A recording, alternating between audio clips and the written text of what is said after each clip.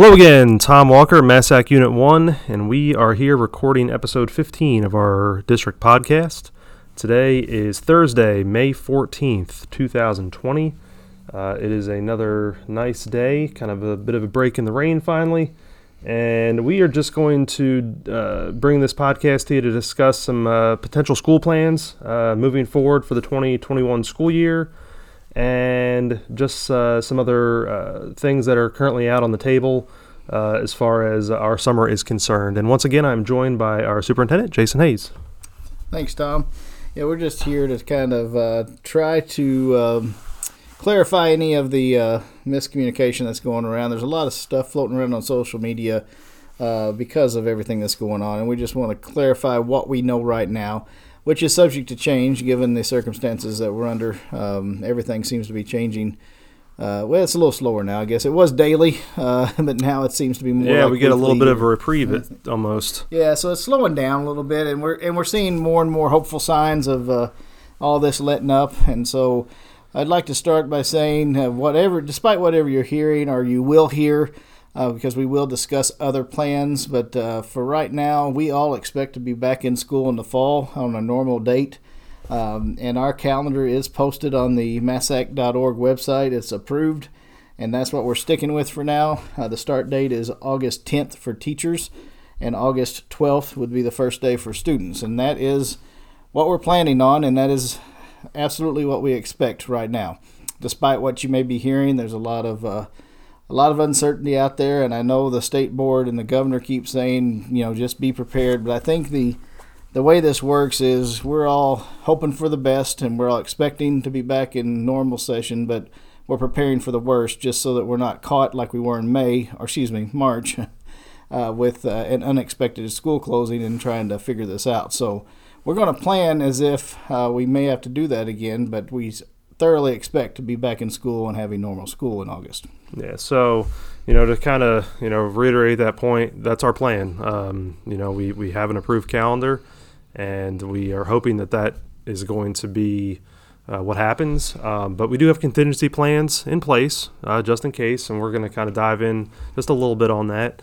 I don't want to get into too much detail, mainly because we're trying to remain hopeful, and that our plan is that we come back August the 10th, meet as a staff, and our students meet at the first day would be August the 12th. So do you want to talk about some of these other options that we are having to consider? Before we get into those, let's just kind of reiterate where we're at. So right now we're under the executive order, right? That's through May 30th, right, Tom? I believe it's through May 30th. The end of May 30th.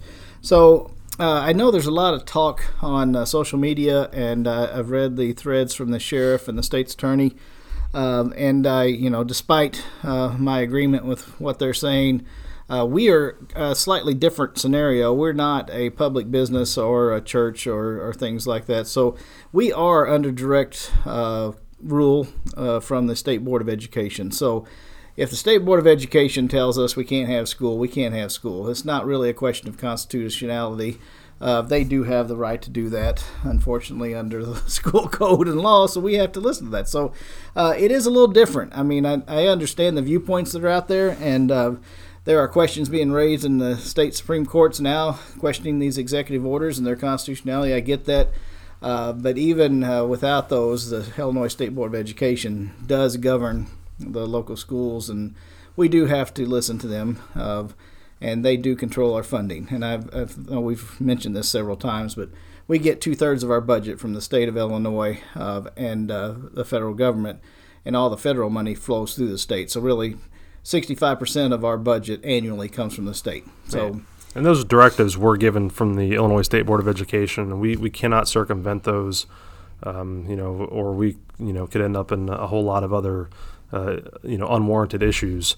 Funding aside, it just would not be good. So we do have to follow their directives, and that's kind of where we stand with that right now. And the only reason I bring that up is not to get into some kind of debate or anything like that, but there have been people questioning, well, hey, they're talking about having churches again, and church services, they're talking about doing this, and why don't you just go ahead and have graduation and stuff? Well, all that is still out for us until the State Board of Education allows it. And so it is a little bit different.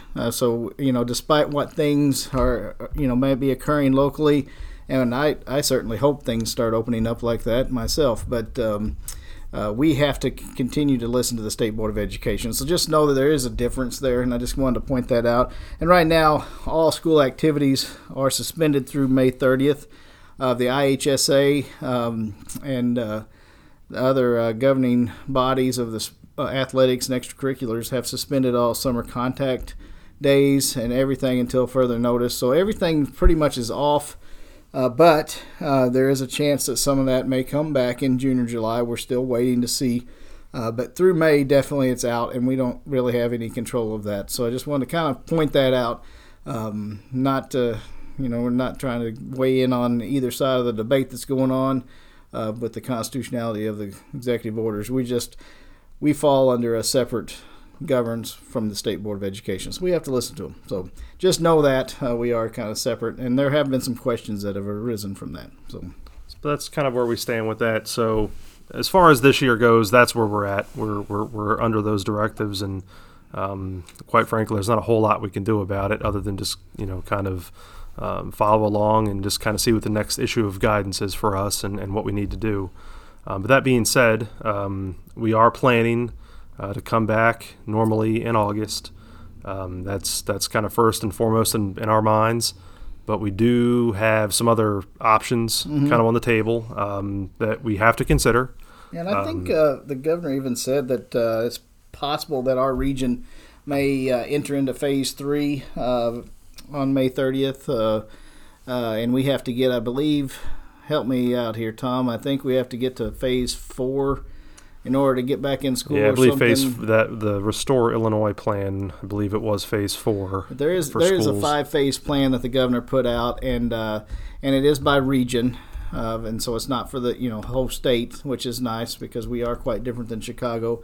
And I believe if we get to Phase 3 at the end of May, I am very hopeful that we'll be able to get back in school at our normal start time, because I believe this thing will continue to have positive results. We'll see. Others obviously believe otherwise, and I don't think that anybody knows at this point. I think it's all based on computer models and guessing at this point, which those models to me remind me of those weather models that they use to predict the weather. So I don't know that anybody is really certain about anything right now, but I think we're safe to expect to be back in our normal session at our normal start time. And if we're not, we do have these plans that Tom's talking about to basically just to be prepared just in case. And we won't dive in too much on those. We do have some backup options, if you will, that we are considering that are somewhat similar to what we've already been doing. Then the way I see it, and this is not coming from me, but we're listening to all of the experts around the state, and the possibility seems to that exists that there are 3 possibilities for start times. So as we stated, we're expecting to start on time, which is August 10th. However, there are 2 other options we're hearing that are viable options potentially out there. So we're going to be prepared just in case. Again, we expect to start on time, but there is a late start option we're hearing about. And I think the reason you're hearing a lot about that is from what I've learned or gathered, a lot of schools up north in the Chicago area and probably, I guess, even the suburban area start after Labor Day every year. So they have later starts for whatever reason. And so there was talk from the governor's office in ISB that there could be just a late start requirement for everybody. Yeah, statewide. Yeah, statewide would start after Labor Day, which really wouldn't be that negative of an impact other than it would delay our start by another couple weeks, and we've already had a long time out of school. So that's the only concern there. But if we did have a late start, that wouldn't be the end of the world. However, we are planning on starting on time. And then there's also thoughts that we could start on time and then be prepared for remote learning for intermittent closures due to spikes or returns of the virus in the fall, and then that's something that a lot of people are predicting that could happen. So that's another option. So really, we're either going to start on time, we'll have a late start, or we'll start on time and then maybe have some intermittent closures, which would be probably similar to flu closures that some schools have, or lengthy snow days, or for us it'd be similar to probably our flood days or our ice storm days. We would be we could probably liken it to that. So 3 options for starting. Again, we expect to start on time, and our calendar still is online, posted, and approved, and that's what we're going with for now. And of course, if any of this changes, if we hear something later on, we'll come back and update you. But those are the 3 options for start times. So again, we're very hopeful, and that's about all we can do right now is just remain hopeful that we were able to start on our normal time in August. But we do have those contingency plans in place just in case, because we don't know. Again, for where we're at now, we're under directives from the Illinois State Board of Education, and we just kind of have to follow along with that, and we'll just hopefully be able, as time goes on, get more ideas and the clarification as to what we can expect in the fall. But our hope is to start on time. So. Yeah, and I think we will know probably by June or at the latest July what's going to happen. But we will definitely update you as soon as we know. But within that, regardless of when we start, there are some options there as well. And again, we expect to be back to normal, what they are calling in-person instruction, but we call normal school. So that's what we expect to do, and that's what we hope to do, and that's the best option, obviously. There's also an option where we start out doing some more remote learning, which is a possibility. We do not expect to do that, but we're going to plan just in case, so we have that. And the good news about that is we have been able, there are grant monies out there that are starting to flow, so we have been able to purchase some more student Chromebooks, and we might be able to have more availability for internet access to make that remote learning better than it was. Obviously, it was not as good, and I don't think it'll ever be as good as in-person instruction. In my opinion, I think you need that interaction, that person-to-person interaction. That's just my personal opinion. But it will be better. And Tom and I are looking at other options for improving internet access throughout the district, and especially in some of those areas that do not have adequate bandwidth. And so a lot of that will improve. And you're hearing more and more from the government talking about infrastructure for connectivity. So I think those things will improve. And if we have to use remote learning more in the future, it may not improve drastically before August, but I think as we move forward, it'll improve. And so that remote learning option will be better than it was this spring. And then, of course, the other option that you're hearing some about, and you're going to hear more about, is the possibility of a hybrid type scenario, which would only be the case, and I think it's unlikely given the circumstances, but it would only be the case if there were certain capacity limits on how many people could be in a building. So, for example, right now, under the executive order, we're supposed to have 10 or less in a gathering or a building. If for some reason it was upped to, say, 100 or 150, we could have school, is what they're saying, but you couldn't have regular school because most of our schools have more than that when you have all the students there and all the teachers. So what they're saying is you might look at some kind of hybrid where you have in-person learning for a few days a week for one group, and then remote learning for the other days while the second group comes in and has in-person learning. It would look similar to a college schedule for those who've been to college, where you have Monday, Wednesday, Friday classes, Tuesday, Thursday classes, something like that. Again, we don't expect to have to do that, but we are hearing the possibility of something like that. So we're going to make some plans, and you're going to hear us talk about that probably a little bit more if you watch any of the board meetings or some of the discussions that we have, but that is not an expectation we have. But again, if we have to do something like that, we don't want to be unprepared. We want to have a plan in place for that. So we're already talking about what that would look like, how we would divide up students and keep them 6 feet apart, and have a limited capacity of adults and students in our building. So that would be that hybrid version. Again, we expect to be back to normal and just have regular school, and that's what we want to do. But you're going to hear more about some of these other plans just so that we can be prepared and we're not caught at the last minute trying to... we're not trying to scramble. Yeah, kind of like we were in March. Yeah. So that's all, and I just want to kind of prepare you for that. So if you're hearing that doesn't mean that's going to happen. In fact, I think the likelihood of that hybrid model happening is very slim in my mind. But again, it could happen. Stranger things have happened with this whole quarantine. Yeah, we didn't think we'd be out for as long as we have been already. Yeah, So here we are. If you would have told me this would have happened back even in January when we knew the virus was out there, I would have thought you were crazy. So obviously, anything could happen, and we're going to try to be prepared, or at least more prepared for it. But for the most part, we are expecting to get back to school, and I think that's what we're going to keep telling everybody. And I'm very hopeful that as things start opening up, we will be able to do that this fall. But that's basically our plans. Again, we're hopeful that we're back regular on time in August. But we did want to touch on some of the other plans and options out there. Was there anything else that we had to discuss today? No, I think I just wanted to reiterate some of the meal plans. We are ending our meal delivery system this week.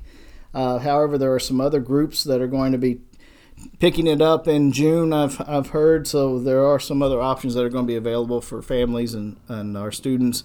Our meal plan was simply designed and approved to get us through the end of the school year. And Friday, May 15th, is the last day of official school this year because we didn't take spring break. So our meal delivery system will end Friday. That'll be the last day for it. But as of right now, we have already delivered 58,000, almost 500 student meals since, March 20th, I think was the first day. So of our staff, volunteers, our cooks, our bus drivers have been doing a tremendous job. I mean, that's a lot of meals.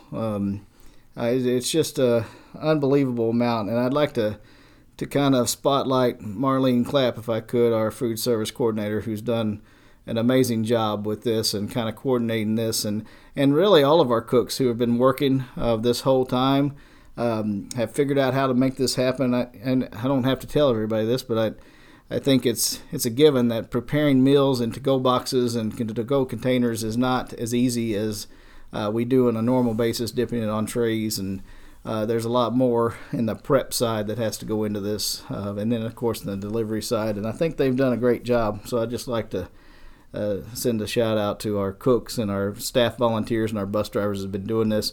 Again, tomorrow's the last day for it, but we hope that other organizations will be picking up the charge there in lieu of our delivery service. And we'll make sure to, as other organizations pick it up, we'll try to share that information out through our own social media channels. So. Yeah, I think we can post that too. I don't have all of the actual specifics on it yet, but I know some of the after-school programs plan on delivering some meals in June, and I think there's some other groups that are going to be doing some things there too.